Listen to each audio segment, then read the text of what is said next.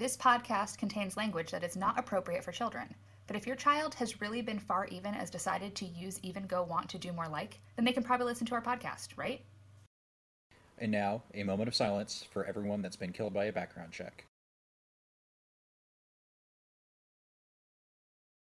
Hello and thanks for listening to the Science Enthusiast Podcast. My name is Dan, and as always, I am joined by my friend Natalie.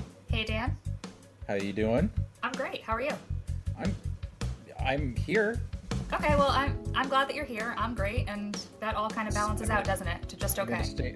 I'm in a state of existing, but tonight I'm really struggling from fangirling all over our guest, Eli Bosnick, who is, you may know him from god-awful movies, Scathing Atheist, Skeptocrat, or just, who knows where else, just kind of everywhere, like in your dreams and your nightmares. He's in both of mine, dreams and nightmares, so it's cool. So we're going to talk to him about a lot of stuff about how he got started into atheism and atheism activism, and just his thoughts on just a variety of different issues. Yes, we're very excited to have Eli on. So we will jump right into it this week. Our god of the week is going to be Bacchus, by far my favorite god. Well, I mean, of course, this week notwithstanding, but in general, he's always been one of my favorites. He is the Roman god of agriculture and wine, because why not? Why not? Right? He was the child of Jupiter and a human named Semele, I hope I'm saying that right, who got tricked by another god, Juno, into seeing Jupiter in his divine form, and so as a result, she got burned up, and somehow Jupiter sewed the infant Bacchus into his thigh and gave birth to him? That's how it works. That's how babies, where babies come from. Men can do anything women can do. Hashtag boy power. I don't even know what to do with that one, but sure. Why not? Well, the story goes, or the thing that actually really totally happened goes, he wandered the world for many years, going as far as India to teach people how to grow vines. So he was all about that. There's also the Bacchanalia, which are orgies in honor of Dionysus, which that was the Greek version of Bacchus, if I'm not mistaken, about my things that totally really happened in Greek and Roman culture. These were introduced in Rome about 200 BC, and they actually got so out of hand. This happened, I think it was like mid-March is when this was celebrated, but they got so out of hand that they were forbidden by the Roman Senate by 186 BC, so just 14 years of that, and then they're like, no, you can't get drunk and fuck a lot, I guess. I don't know. That's illegal. No, don't. That's the real struggle right there. And that has stayed with us for all of these years. Just don't do those things. Yeah, I don't know where to go from there. Me neither. Just to Eli, I guess. So thank you, Bacchus, for all that. For giving us some wine and stuff.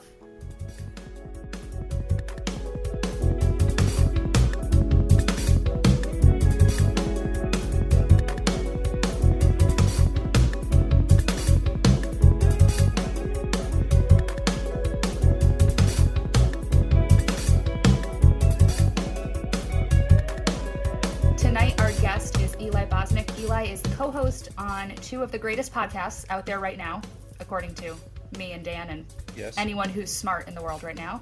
God-awful movies and The Scathing Atheist. I have no idea what made Eli agree to come on our show, but we're really fucking happy that he's here. So Eli, thank you for gracing us with your presence. Oh, thanks so much for having me, guys. It's tons of fun to be on here. Awesome. Well, thank you. Don't say that yet. Don't say that yet. Yeah, I mean, look, just did a 4-hour conversation with social justice. It's not worse than that. It's going to be fine. All right. Well, we're glad to have you here with us doing whatever this is going to be. I mean, we kind of wing it a little bit, and yeah, that's kind of the way to go. But actually, I'd love to start with just you talking a little bit about yourself for anyone who doesn't really know you. I mean, tonight we're going to get into definitely some topics of activism, of atheism. I remember asking, people who are atheists or skeptics how they kind of came into that way of thinking, like what their origin story was of sorts. And I was kind of wondering what your it sounds kind of silly to say this, but like an atheist origin story. How did you come to the realization that, I have religion and God are bullshit? Yeah, I have a fairly uninspiring origin story. So I grew up in upstate New York, and I'm the child of 2 professors and people with doctorates who were super duper liberal Jews. My father was a Jewish mystic and a Maimonic scholar. Okay. For those who aren't familiar, Maimonides is a guy who 700 years ago told all the Jews, just took all the terrible parts of the Old Testament, and he was like, it's a metaphor. And we were like, what do you mean? Like, why? That's a horrible thing to say. Why is that? It's metaphor. What's it a metaphor for? I don't know. I just know it's a metaphor. Why would God say that? And you're like, great. So my father was a Maimonic scholar, and I grew up in a very liberal Jewish home.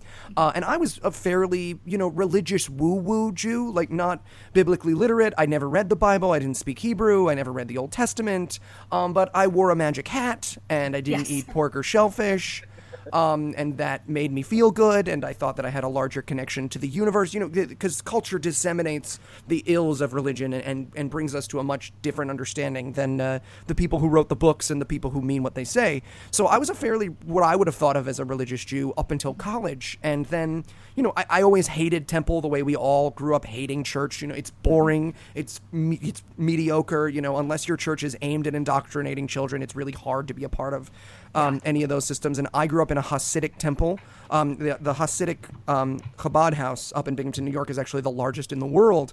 And we were really, really close with the rabbi and his wife there. But again, that's the black hats and the curls and the giant beards. I mean, those are the Jewiest of Jews, the people who all look like they're on their way to God's trial or something. Like, they're like, that's the guy who killed Jesus. I recognize him. Like, that's the kind of Jews I grew up around. And so when I got to college, I obviously became less and less religious, because as you grow up, you do.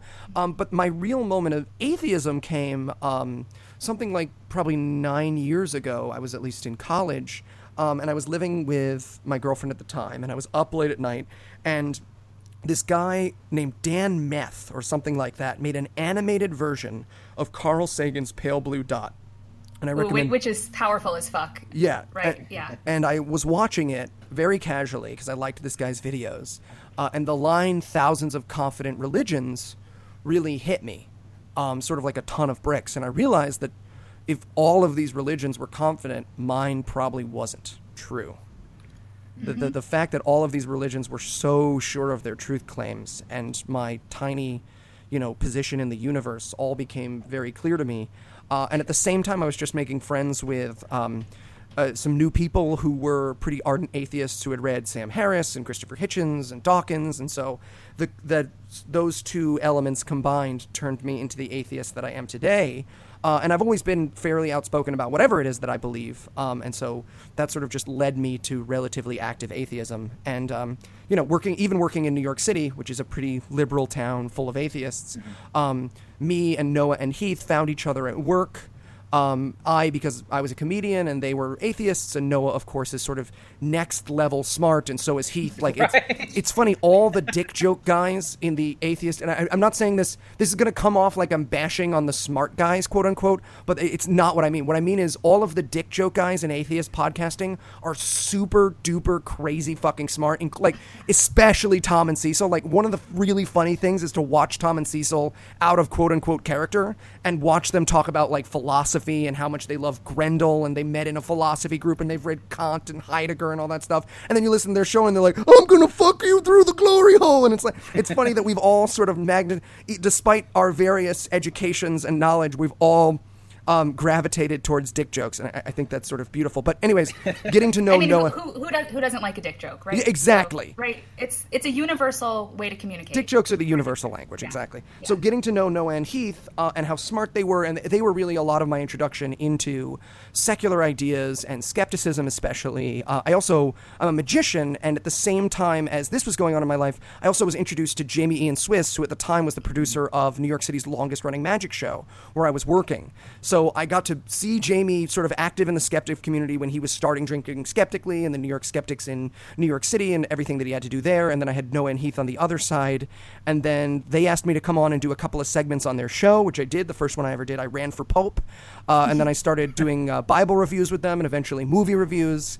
And then I lost my job. So I ran a relatively large company that sold magic kits in and around the United States. Marvin's Magic, which today is the largest magic company in the world. And they treated me very well, but FAO Schwartz and Times Square Toys R Us closed within a year of each other, which was about $4 million worth of business, which I was overseeing. And they closed with about 2 months' notice.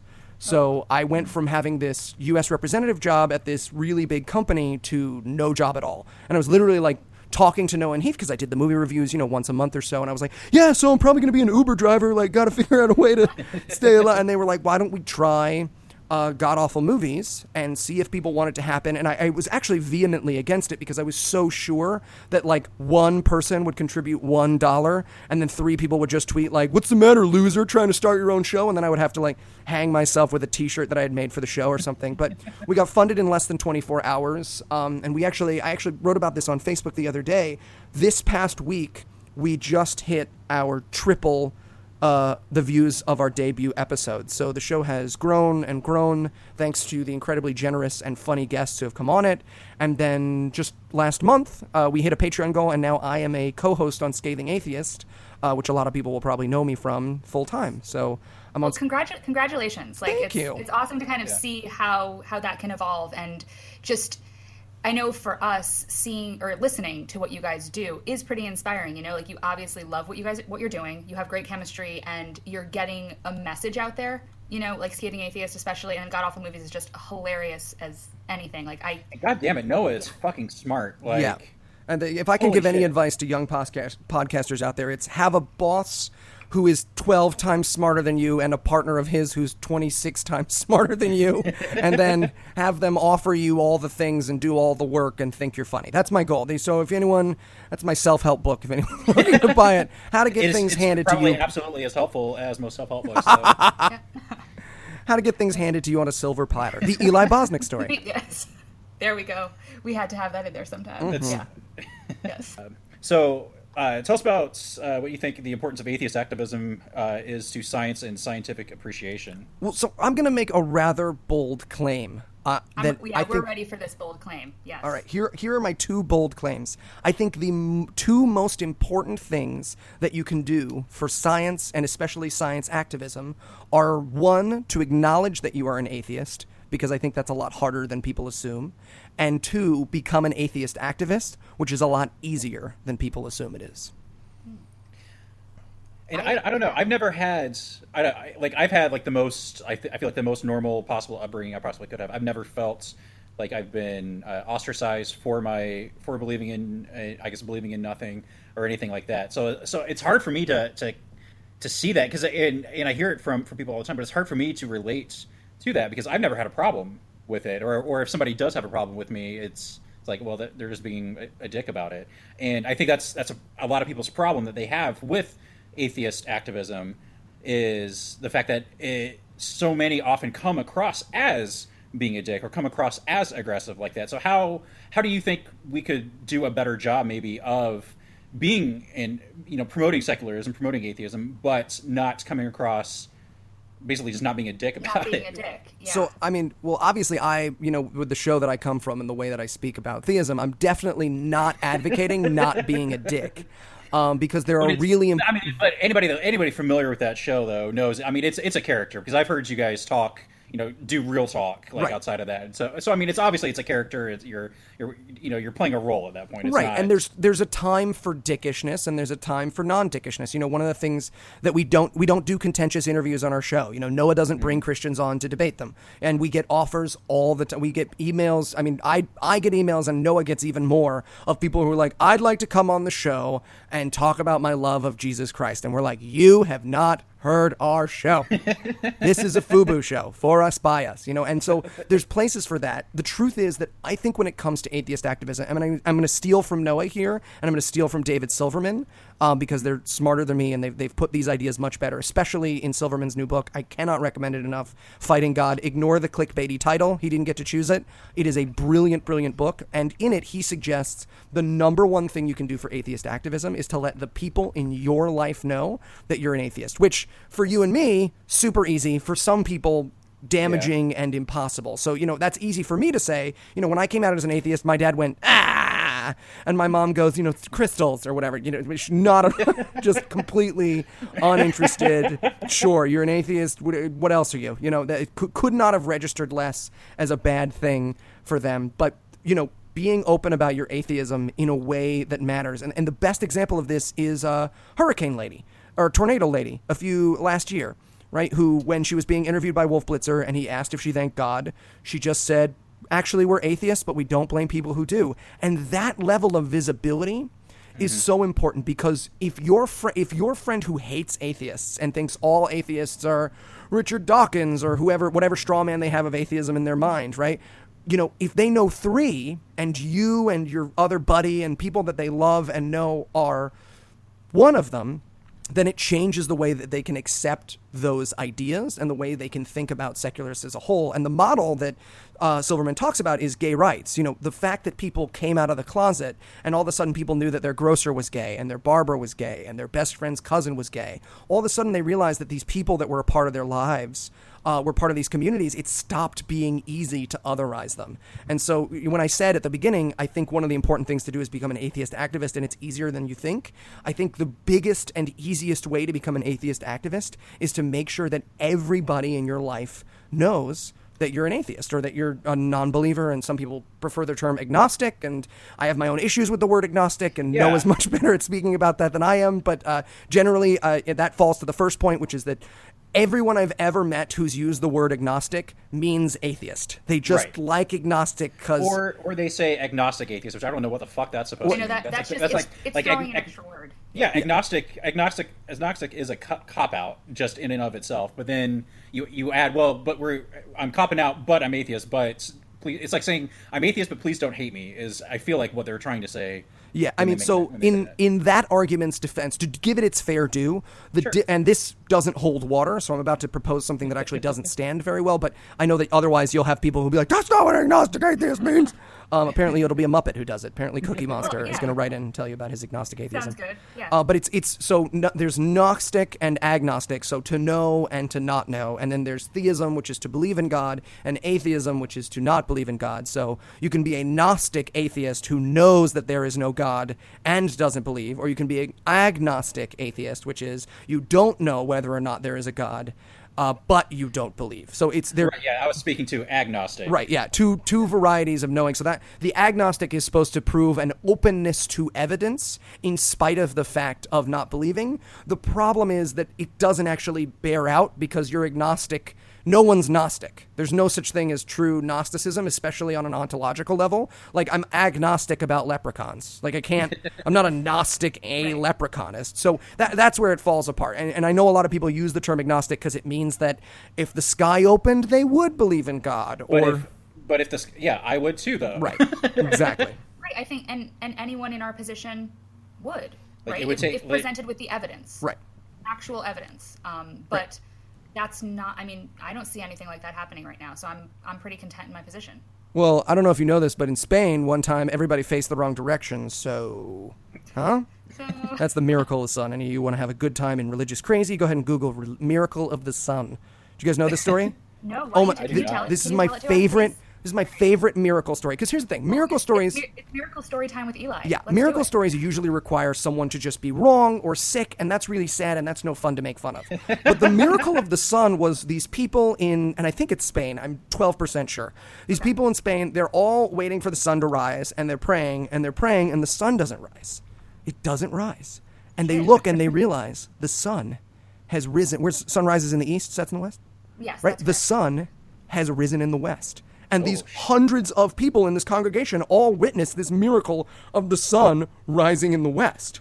And it's this huge thing. And people still reference it today. This hundreds of people, all of whom are not mentally ill, saw the sun rise in the west. And they just faced the wrong direction. It's so clear. When any further examination of this, there's just one day they faced that rock, and the next day they faced the other rock, and they just went, look at that, the sun rose in the west. And no one turned around and went, guys, like, they weren't checking compasses, and it's just the most beautiful example, but you will hear Christians cite this all the time, and they sort of speed through it. They'll be like, atheists deny, the transubstantiation, the miracle of the sun, and they just try to skate, and you're like, oh, you mean when everyone faced the wrong way? Well, because all it takes is like one or two people to be facing the wrong way, and the whole group is going to do the same thing. Exactly. Like, let's not turn that into a miracle. Yeah. No, thank you.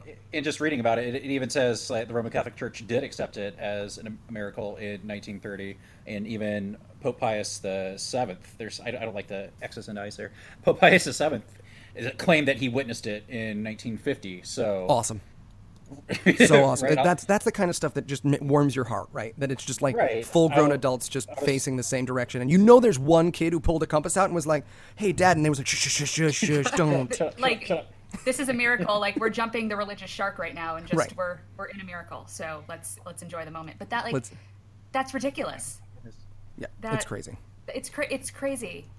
Yet people, are basing their life around the fact that, maybe one day the sun rose in the wrong direction and right. God, right? Just that's it.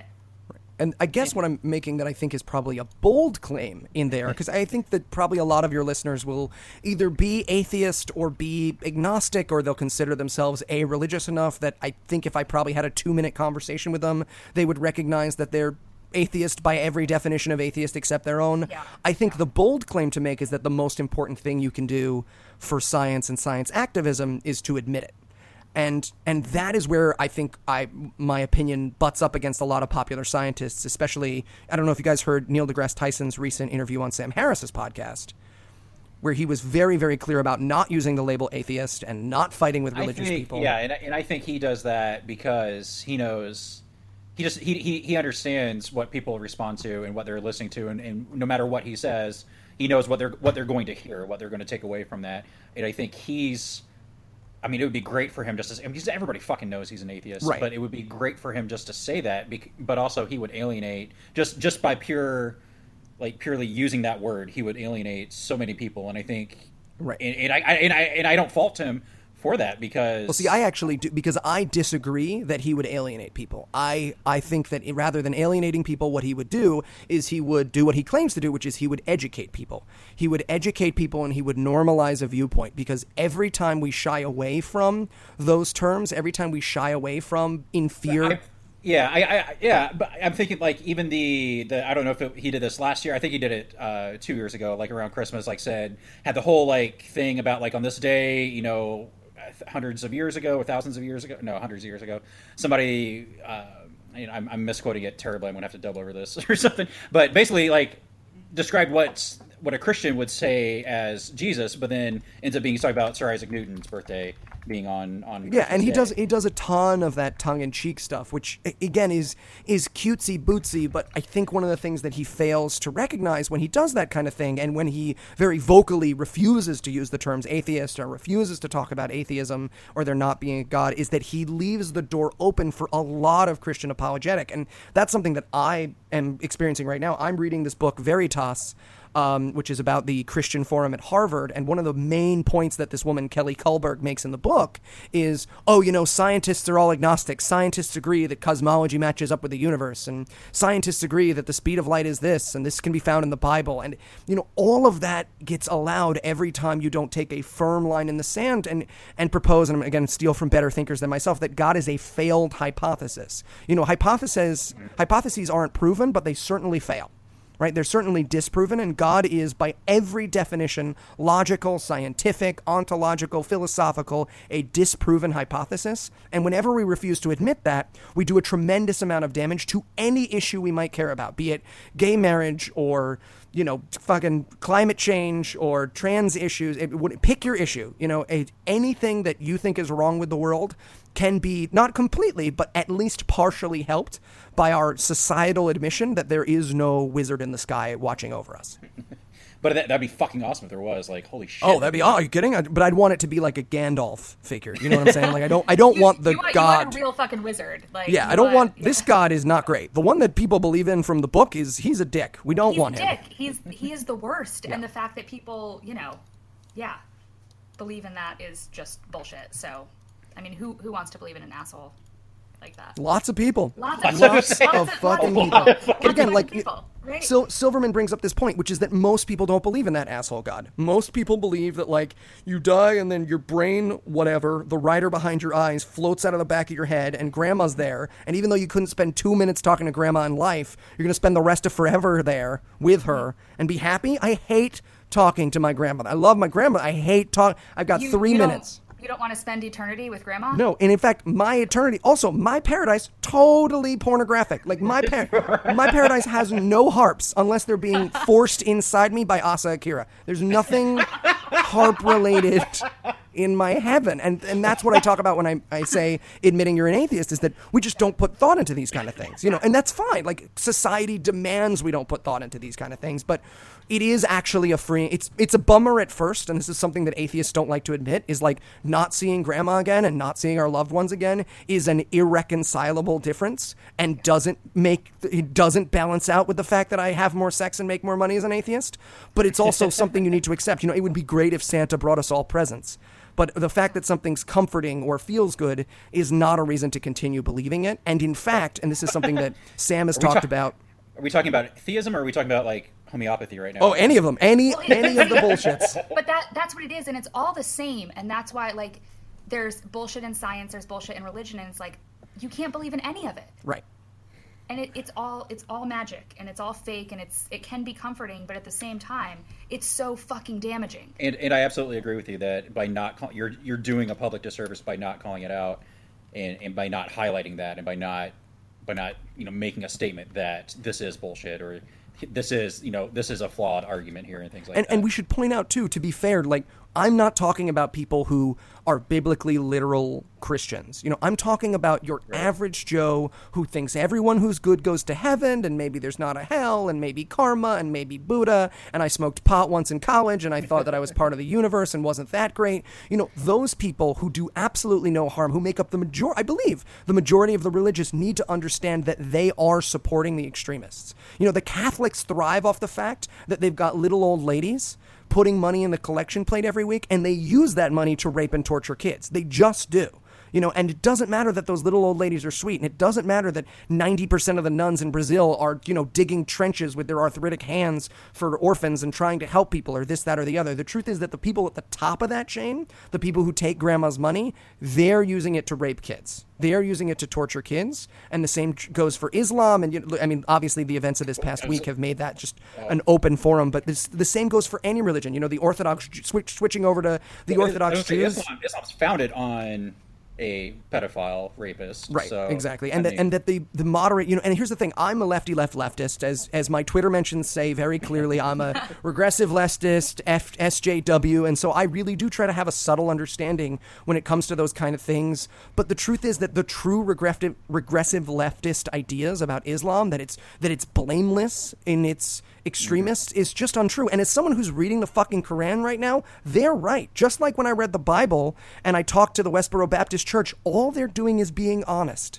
You don't get to change the true word of God. That fundamentalist means adhering to the word of God. If someone asks me how I want the podcast run, I expect it to be done to the letter. And if someone asks God how he wants the world run, he wants some fucking witches burned. He wants non-virgins stoned to death on their doorstep. Bats or birds. I mean, this is all in the fucking book.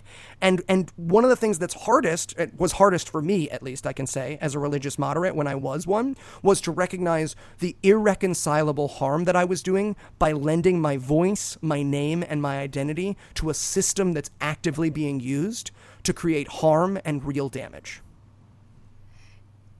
So it's like you're just letting it happen by right. not standing up and doing anything else, right? Yeah. And so, going back to talking about how we should be able to essentially come out as atheists. Yeah. Right? I mean, and actually, I think in our interview with Stuart, I think it might have been before we were recording, or maybe it was while we were recording, he said something about going to the reason reality. And he's like, oh, well, I've outed myself as an atheist. It's like, well, we all need to do that. Yeah, and I agree with you. And even going back to like Neil deGrasse Tyson, he's a popularizer of science. Why not have someone who's that approachable be a popularizer of, atheism or lack of belief or something? But we do need those voices. I think in his case, I think he's more just with the amounts of followers that he has, he's trying to nudge that direction and doesn't want to turn people off. So there's part of me, like, I absolutely agree that he needs to, like, take an actual stance on it. But at the same time, like, he's nudging that direction, trying to do gradual change. And I don't know. Well, his thing is he's an educator, and he sort of says, and this is what he said on the podcast, the Sam Harris podcast. He said, does being an atheist mean I can't appreciate the music of Bach? Does it mean I can't appreciate Mozart or the poems of Rumi? And it's like, no, dude, you can appreciate those for realsies. You don't have to give credit to a sky pedophile who wrote a horse for Rumi's poetry. You can just appreciate the poetry that a man wrote and was inspired by the human experience. And the problem is that you can't be an educator and dodge really important questions, because at the absolute best, at some point, religion limits curiosity. And if that's, and he, as an educator, he needs to acknowledge that, and he doesn't, It's where he sort of is willing to give into that Noma thing. And this is something that Noah's talked about incredibly well, non-overlapping magisteria, which is the idea that, you can have this and it won't ever really affect your scientific beliefs. But the truth is, at some point, religion has to butt up against the truth. It just has to. No matter how far back you go, you will eventually get, it's sort of a first causer of ignorance. At a certain point, you will have to stop asking questions for your God to exist. We have a I guess, fairly large group, and we asked them for some questions. And well, first off, they were very excited to have you on here in the first place. But we had a few members that had questions. And so kind of on that note, one of the questions from Peggy was about sexism and misogyny in atheist circles. And how do we kind of, without being too infighting and things, like, how do you address that? Because there's absolutely a continuum of atheists who are, and I think, like me and Natalie, we're very consistent with your thoughts on almost, maybe, dare I say, all issues along those lines. But then we have, the men's rights activists and things like that, or even like the situation with Dawkins and the whole like Nexus thing that he ran into earlier this year. Like, how do you address that, and what are your thoughts on that? Yeah, I mean, so obviously, for anyone who's heard me on any show, probably except this one, I'm sort of the SJW. I've become a little bit of the SJW voice of atheism in a lot of ways, and that's certainly not true. There are some really great speakers out there like Callie Wright and Steve Shives, and but I've certainly joined their ranks as someone who's had to represent those ideas. And one of the things that I've sort of understood has become one of the more important things for my role personally is to ally myself as strongly as possible when I'm not in my comedic sphere. And I mean, anyone who listens to my show knows that the quote-unquote character, and I'm not a character, it's not like I'm not the same person, but the jokes we make, the things that we say on our comedy shows are very, very misogynistic and racist and transphobic, and they just everything. But it's. I thought the same. Like the very first episode of God Awful Movies I listened to, like I told my friend Bobby, who turned me on to it, I was like, they are just like tearing this woman apart, and I feel awful for her. But then it's like I kept listening, and it's like, oh, they do that shit to everybody. Yeah, we do it. We're all opportunity offenders, And the other thing is, like, we pick our targets, quote unquote, very carefully. One of the things that I think is really interesting is, in spite of the fact that I licked Ray Comfort, and I'm very proud of that. Which is something I was going to bring up later. Right, yeah. I've never tweeted mean shit at him, right? I don't get off on tweeting mean shit at Ken Ham. I don't tweet mean shit at people I disagree with. Unless I want to have a conversation with you, you're completely ignored. And the truth is that when I do get a chance to speak seriously like this, one of the things that I try to make clear is that I am an ally to people of color. I want to be an ally to the LGBTQ community and women. And by setting that example and drawing those lines and being clear that the jokes I make are the jokes I make as an ally, and more importantly, being willing to hear the feedback from our audience. And, we get people all the time who say, hey, I love it when you make jokes about puppy rape and this, that, and the other, but I hated your joke about X. It's probably one of the biggest pieces of feedback we get. And my feedback to that is always the same. It is, I'm so sorry if you felt attacked by that. It wasn't meant at you. We go after everybody. I hope you know you're loved and taken care of. I hope you still like the show. And without exception, they go, oh, I love the show. No, it's fine. I just wanted you to know because my dad is a blah, blah, blah, or my mom is a blah, my sister has this and that. And they just want to know that they're taken care of. And my hope is that as more and more people listen to the show and learn about me, they go, yes, I can be funny and I can be raucous and there's no limits on the humor. You can work blue and racist. You can get that fucking laugh. But at the end of the day, someone can turn off that iPhone and go, that's someone who's on my side. That's someone who wants me part of the community. That's someone, and I've said 10 times times worse shit about women and feminists than Richard Dawkins ever will. The difference is that every woman who listens to my show, who does the faintest bit of research on me, or feminist who does the faintest bit of research on me, knows that I'm an ally, knows that I'm there for them. And that's why, I mean, like, I reached out and asked you to come on this show. Like, I listen to and love your shows, but then I know what goes beyond that, right? So I'm, not lining up for other certain members of, community to come on our show, but like, right. And but to know that somebody, has that part of themselves, which is the true part, that cares and is an ally to. And when it comes, really, and right? And to answer Peggy's question, because I know that was really more about me, and she's probably wondering about sort of her and the community. I mean, Peggy, the truth of the matter is we're winning so fucking hard right now. Look at Reason Rally. I mean, they stayed at home in their basements and they whined. But the truth of the matter is when you have David fucking Silverman posting on his Facebook, hey, if you don't like a non-harassment policy, you can go ahead and unfriend me, the movement's moving on. And the trolls can sit at home and override as many comment threads with as many different accounts as they want, but it's the dying of the light. It's the fucking Whig Party all over again, and they know it. They fucking know it. And the truth of the matter is that every day it gets a little bit better, and the smart people win. And in 30 years, they're all going to be pretending they were on side. They're all going to act like they were on our side. And you're going to go, no, remember that YouTube video you made? Here, I can show you the link. And that's the difference, is that there's anti-segregation people walking around right now being like, oh, no, I loved black people, because they didn't make YouTube channels called fuckyoublackpeople.com or whatever it is. And that's something Thunderfoot's not going to get to do in 20 years. So the truth is, in answer to you, be the best ally you can be. Let yourself be made uncomfortable.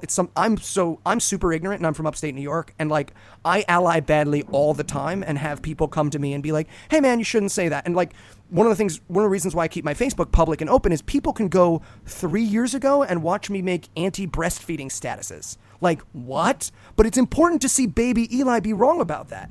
It's important to see baby Eli be like, how come you get to take your tits out in public, but I can't take my balls out? And you're like, and do I want to delete that? Very badly. Yes, I do. I want to delete all the stupid shit I've ever said. But I think it's important to see me be wrong and know today that people are capable of change and better ideas. And part of skepticism is being open to those better ideas.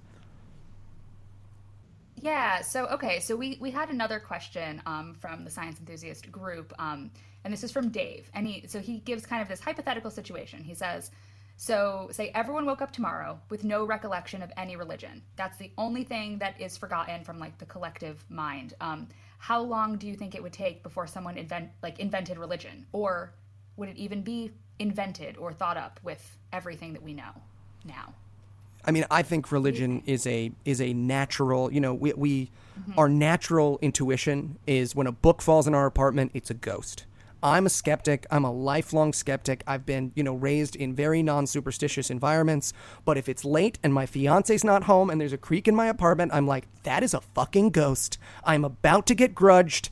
How do I want my face to look? The little girl from the ring's going to crawl out of my TV and get me.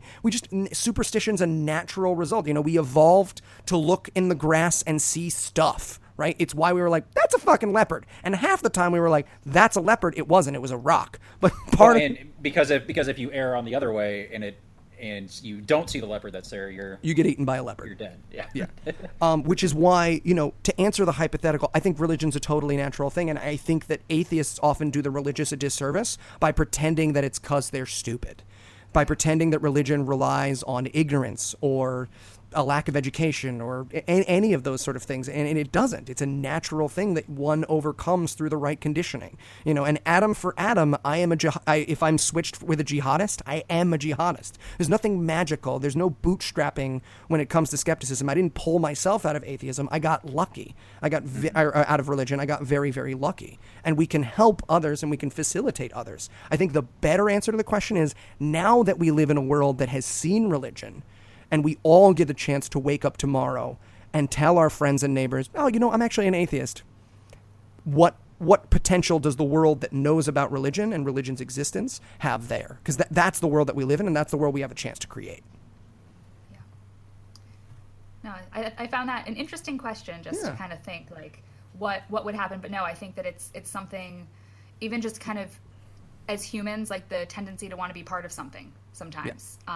Yeah. But it is. I mean, it is absolutely for at least for my parents, and especially I know like my grandma, like way back when, it was that was the only social outlet that I know. I mean, outside when my grandma eventually moved into like a retirement community, but like before that, that's really the only social outlet that she had. So, I mean, I guess we just need to step up our bingo club outreach. Yeah, and step up. That's right. Well, I mean, atheist community is a huge thing. It's really, really hard to find atheist community. I mean, that's something that as a public vocal atheist on a relatively big show, I mean, all my friends are atheists, and I know that, but like, they weren't friends because they were atheists first. They were my friends, and we all happen to be atheists because I live in New York, and the people that I hang out with just happen to be atheists. But like, atheist community is important. You know, it's an early point now, and you know, we don't have, one of the things that's hard about atheism is we don't have the gay bar. You know, there's not an atheist bar where you can go and be like, oh my god. And you know, it's silly for me to say that, who lives in New York, because every bar is an atheist bar in New York. But you know, I have listeners who write me and say, if I tell my mom who I am, I'll be disfellowshipped and no one in my family will ever speak to me again. And finding community in podcasts is something I've learned that a lot of people are able to do. You know, one of the reasons why podcasts are so popular among the secular community is that they're in your earbuds. And whatever you're listening to is yours to hear and part of that private community. And we've heard from hundreds, if not thousands of people at this point, similar stories. And the truth is, when we, for whom it is easy, come out, it makes the day in which the people for whom it is hard can come out all the closer. I think I switched tenses there, but it makes it easier for those people to come out. So I guess then, like, what my question is, okay, so the three of us talking, like, I mean, I don't know how old you are, Eli, but, you know, I'm 32, Dan's around the same, I think. And so I'm we're 28. kind of, you know, okay, so you're the baby here. Young. Baby.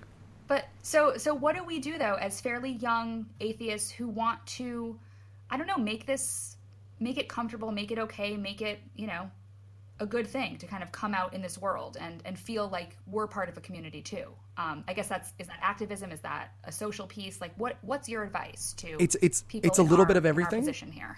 You know, the easy step is just acknowledging and knowing that you're an atheist and living a devout atheist lifestyle, if you will. You know, just, you know, not letting yourself and letting your family be affected by mythos that are unhealthy. You know, letting a healthy vein of skepticism run into your relationships and your familial relationships. And no, that doesn't mean fighting with grandma on Facebook when she's like, what a beautiful day the Lord has made.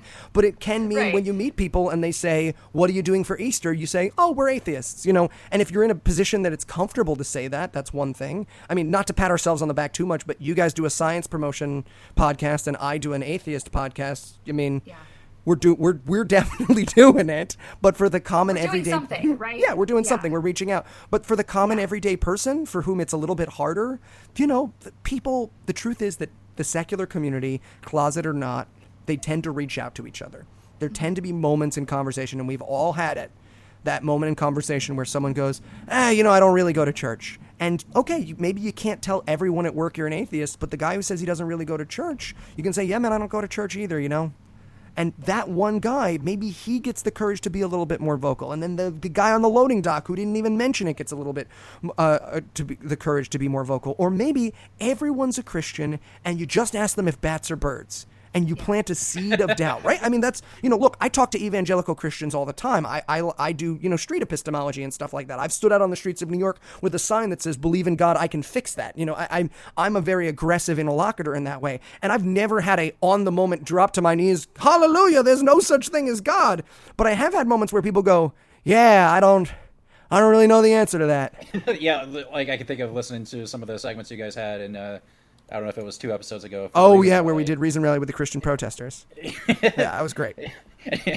And just like, what do you think the smallest seed is? And they're like, well, I don't know. I guess I have to look it up. And it's like, well, no, I'm telling you right now, it's not. Not a mustard seed, bro. They're giant. Seed. Google mustard. They're giant. They're like coconuts. It's fucking horrible. No, Eli, is there anything that you, like, just having sort of this free platform to speak on, is there anything that you're passionate about that you want to, you know, any topic you want to cover? Because really, like, that's part of this is just giving you a, you know, just outside of your own podcasting worlds a chance, you know, because I mean, I know, and I think you've hit on a lot of it, like being so passionate about activism and social justice and all of that. But, you know, just absolutely want to make sure that you, I don't know, just have, with a different, maybe slightly different audience, have a chance to. I mean, I've never talked about this before, but something that's incredibly important to me personally is mentorship.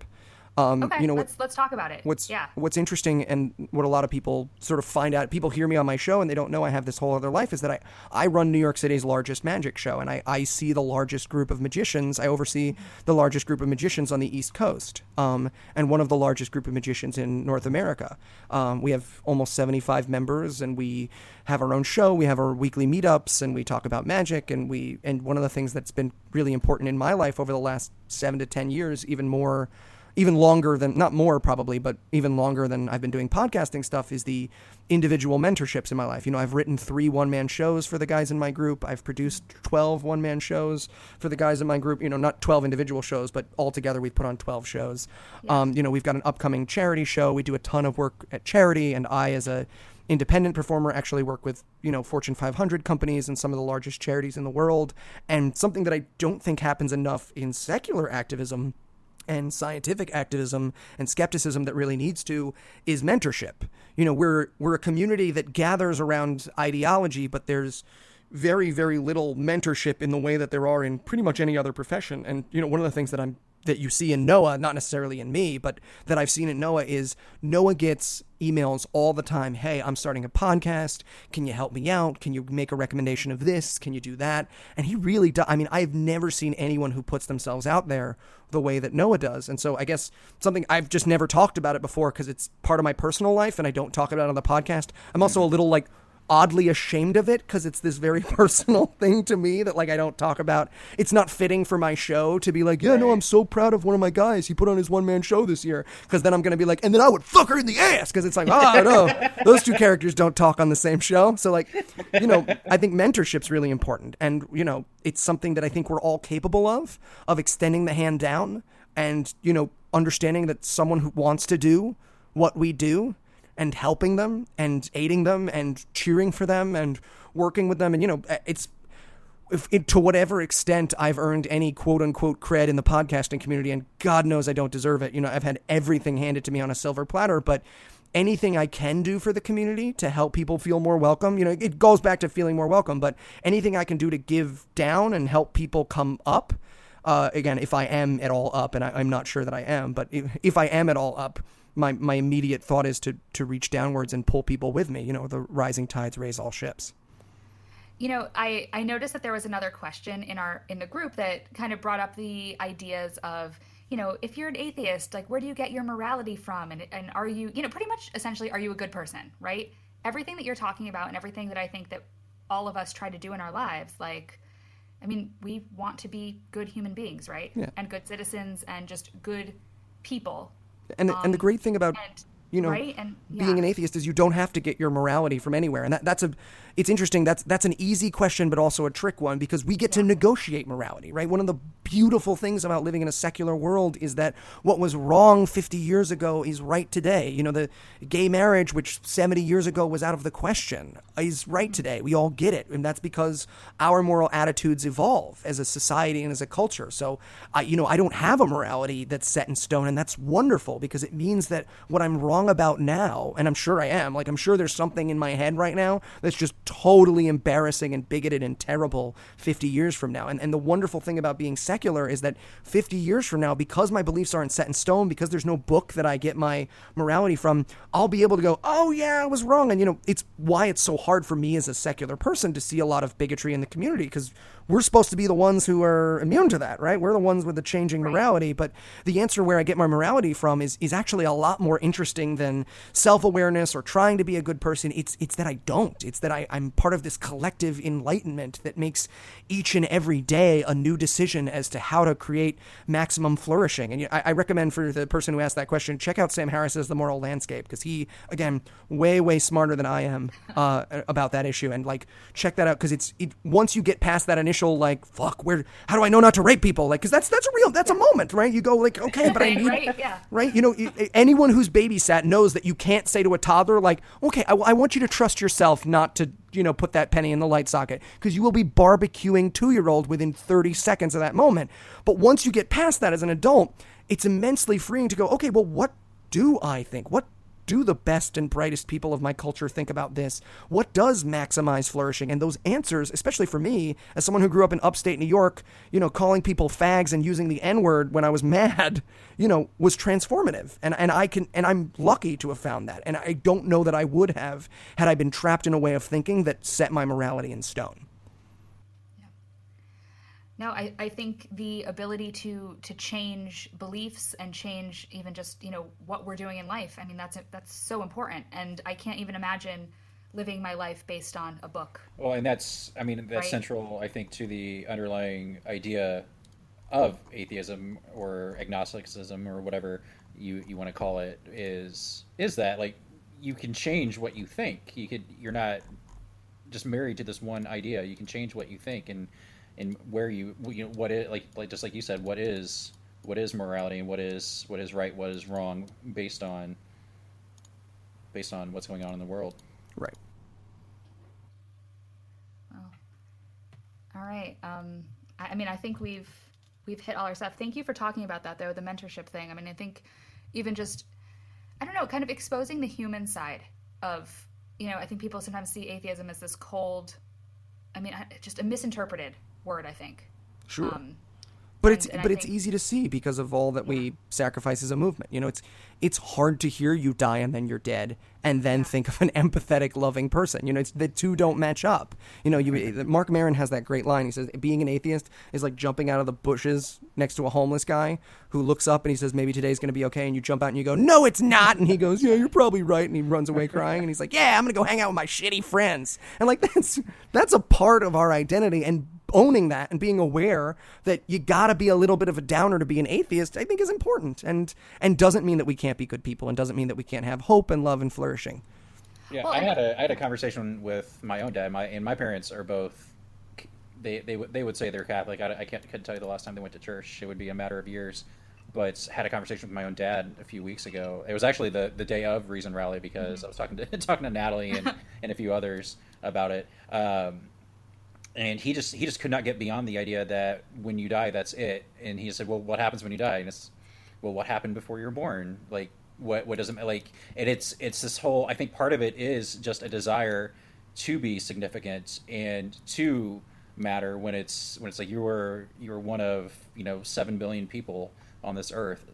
What you have to offer probably isn't significant, but you could still live your life not being a dick and do good. It's just, not everybody can be, famous, and not everybody is going to be remembered forever.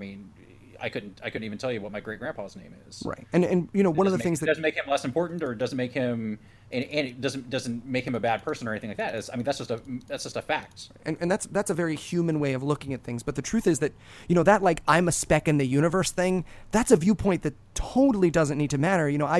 I make people happy, and I make people laugh, right, and I make people smile, and I'm good to the people around me, and I loan my buddies money when they're short, and they stay on my couch when they break up with their girlfriends, and that's what matters. It doesn't matter that no one's ever going to bronze me. What matters is what I do in this moment, because once my conscious experience ends, it didn't matter even if I was. If the moment I die, everyone starts a religion that's dedicated entirely to me, and they just carve my fat face in their chest, it makes no difference than who I am, which is a funny guy on internet radio who died of a heart attack yelling at someone about social justice. And that's fine too. That's the Eli Bosnick story. The Eli Bosnick story. Full wrap! Full circle! I have to say, that's one of my favorite gags you guys do. Oh, it's a ton of fun. Oh my god, it's every single time, and it's definitely permeated our own conversations here. I'm just so happy that Heath's on a beach has caught on, because people tweeted at him now, and he's like, "What does that mean?" And I'm like, "You know what it means." And he's like, I'm happy. Like, I don't. But if you get it, if you look at a picture, you're like, "Yeah, that guy's on a beach. Guy's on a beach. I get it. He's on a beach." So, and then outside of your Twitter and then GAM and Scathing Atheist, was there anything else you wanted to people can check out The Skeptocrat. That show is still going on. We're going to cover the election when that comes up. If you hated the Republican and Democratic debates as much as I did, one of my favorite episodes we've ever done is the first Republican debate.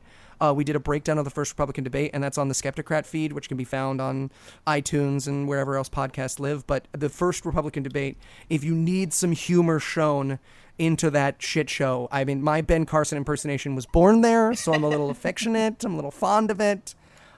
It's pretty fantastic. So again, if you want to check out the Skeptocrat, you can do that as well. I occasionally appear on other people's shows and give this show a 5-star iTunes review so more people can find out about it. Thank you, Eli. Yeah, look at that. See? Look at that. You just did my job for me, so Yeah. thanks. You're welcome to do that anytime. Patreon.com/science show. Science show. Science. We're gonna get on that shit. We wanna do. You what have you guys Patreon? do eventually. We're going to. We're so going easy. To. Set it up. Make it Yeah, happen. I know. We're going to. By the time this episode airs, it'll be up, and you guys are going to be the first donors, and you're going to say, and you're going to donate in my name. You're going to donate Eli Bosnick. That's how they're going to know that I inspired your Patreon pledges. Well, you honestly, you have inspired us in what we do. So, like, Oh, you're turning me down. I've had so many women tell me that they have a boyfriend in this tone of voice. well, Oh, Eli, you are and- such a and good friend. I don't want to ruin it. You're such a good friend, Eli. Thank you for being a friend to the show.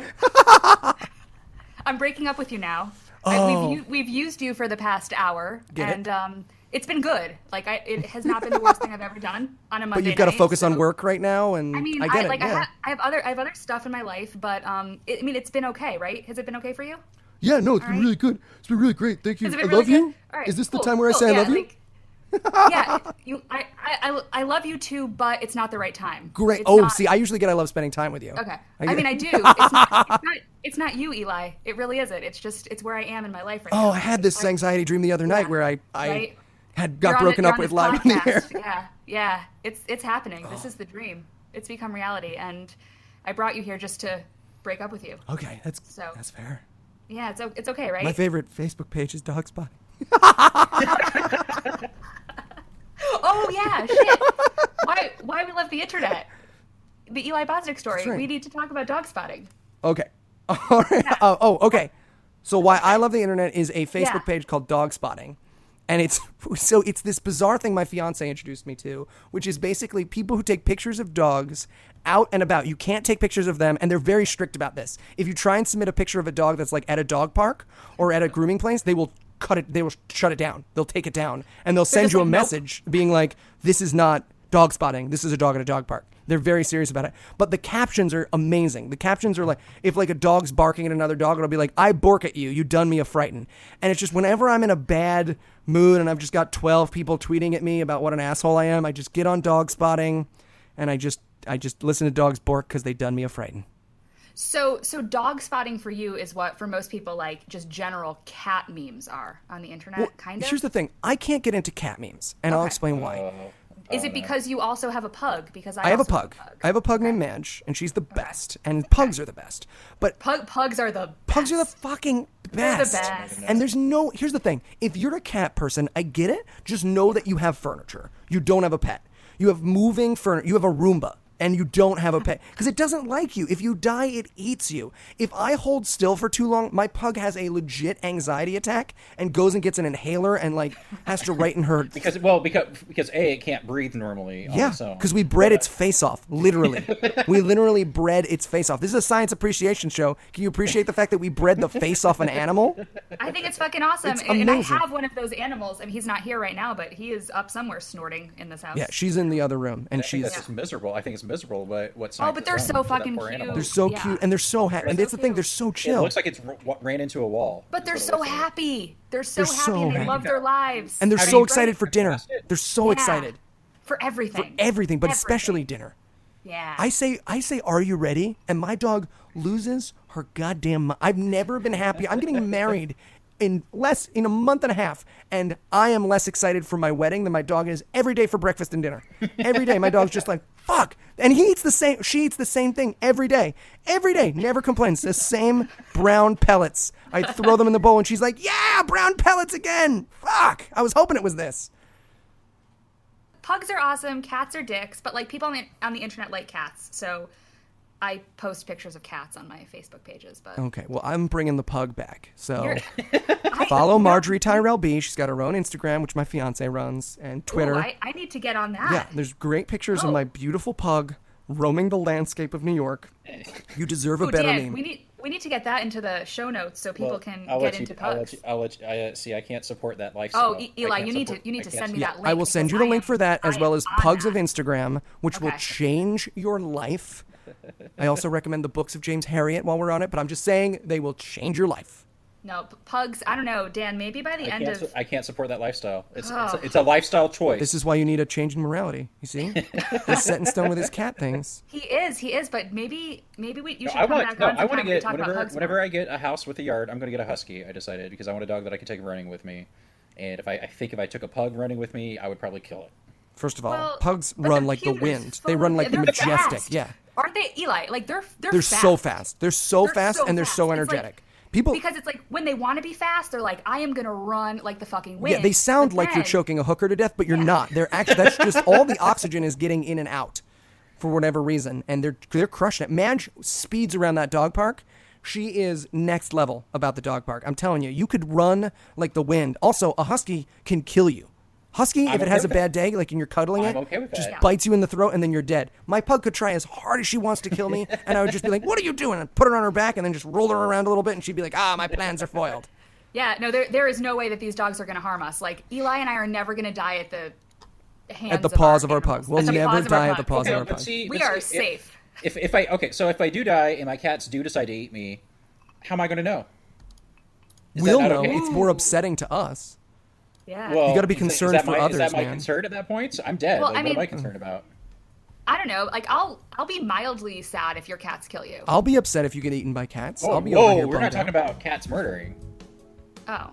We're talking about, like, I'm dead. And then they eat your corpse. Oh, I'm sorry. I thought that the cats were the actual culprits of this death. But that's sad, too. If you enjoyed Eli's appearance on our show, and I don't know how the hell you did not, be sure to follow him on Twitter at Eli Bosnick. You can also listen to him on his trifecta of podcasts that he appears on, God Awful Movies, Scathing Atheist, and The Skeptocrat. Links to everything we discussed tonight will be found online at ascienceenthusiast.com/category/podcast. Also, if you enjoyed the show, do consider checking out our Patreon page at patreon.com/tSE podcast. That's the Science Enthusiast tSE podcast to get access to premium content as well as our non-eternal gratitude. We understand that not everyone can afford to financially contribute to the show, and that's okay. But if you can, just like James C., Michael T., Carlotta, and Michael B. have done, we would be incredibly grateful. Our guest next week is going to be Dr. John Snyder. He is a pediatrician in Massachusetts, where they just passed recently the Naturopathic Practice Act, which basically gives naturopaths a broad scope of practice, stopping short of making them primary care providers. So we're going to be breaking down that and talking about what we can do within the skepticism movement to combat naturopathy. Natalie, hit us with the quote of the week. Science adjusts its views based on what's observed. Faith is the denial of that observation so that belief can be preserved. And that's Tim Minchin. Yeah. Good, right? That's a good quote. That's a good quote. I picked that one. That's a good quote. Good job, me, for our atheist show, which I really enjoy doing. The music you heard in this podcast was written and performed by Adam Johnson and was used with his permission. You can contact Adam at adamjohnsondc@gmail.com. And I don't know how much time you wanted to dedicate to us. I've got all the time in the world, as much time as you guys want to have me. Okay. Like tomorrow. We'll fall asleep eventually. I'll let you be the big spoon. Exactly. All right. Dan, where do you want to go now? Because I mean, Eli, you've been like you're fucking rad so far. So obviously he's okay. He's okay. Mediocre. Don't let him know how great he is. Because I will stick my Twitter followers on you. His ego too hard right now. I will crush you like Thunderfoot. Okay, oh God! Do you hear me, Dan? So... No, Dan. It's much funnier when I'm aiming that joke at Dan. Oh, okay. Sorry. See how much funnier it is? I intercepted that. Don't intercept that joke. The threatening women on the internet's way too real. Way too real. I know. I'm already putting myself at risk. So yeah. Everyone's a lizard. We have a Google Doc for every episode that's just open, and if it's not on the prompter, it's not going to get read. Oh wait, Dan, you're an anonymous wombat tonight. Sweet. I preferred when you were an anonymous pumpkin, but you know. Okay. Oh. Whatever. Yeah. whatever that means. So we went deep. I've got nothing to offer, guys. My life is awesome. There's your outtake. I've got nothing to offer. My life is awesome. And then they eat your corpse. Oh, I'm sorry. I thought that the cats were the actual culprits of this. But that's upset. Are you married? That's sad too. Dan, are you married? Answer the question, Dan. We're gonna edit this part out. Oh, Dan's not married anymore. Dan's divorced. Dan's going through a messy divorce right now, and I hit a pain point. That Eli, is fuck you, Eli. that is I mean, depending on the day, it's a mildly to borderline extremely accurate, depending on the day. Oh, I was just doing a comedy bit. I am so sorry. Yeah. Why did I hit so hard? I'm so sorry. Like That was just a shot in the dark. You did like nail on the goddamn head there. Oh, Eli. So good. Look at this edit point we found together. Well, Eli, thanks for coming. Oh no! I guess. I absolutely have a sense of humor about it, and Yeah. it's totally okay. No, and that's why I'm not being terribly dickish. No, it's okay. It's okay. It's all right. Anyways, Eli, you fucked up our show. Well, there we go. Well, it's been An fun. hour and Kept 8 going minutes with of it, I'm good content, and then hour He and just kept going with it, and I'm like, oh my god, like he doesn't know how accurate. I didn't. And he's just going. I mean, just doing this- I was comedy. like, is it that obvious? Yeah, someone type me something when that happens, people. Help me out. Throw me a bone here. I'm so sorry. I was not on our Facebook chat right now. Just stop it, Eli. There's a chat thing right. What the fuck Chat are here, you right doing? thing. Hey man, look at this. Oh yeah, type here Yeah, to chat. I should have that's just. real. Oh, yeah. Cut it out. Psst. How about psst? Just type the word psst. No, it's completely. The audience isn't gonna hear any of this. No. So, No, well, actually, that could go in the outtakes at the end. No. Yeah, Dan's like, Just no, actually, it can't go in the outtakes at the end. Good thing I don't edit the show then. I would say not that anybody that would be familiar with the situation would listen to it at all, or even look at my goddamn blog in the first place. But anyways, Should I stop recording? yeah. Can you stop recording? I mean, I'm not your dad, so. I wish you were my dad.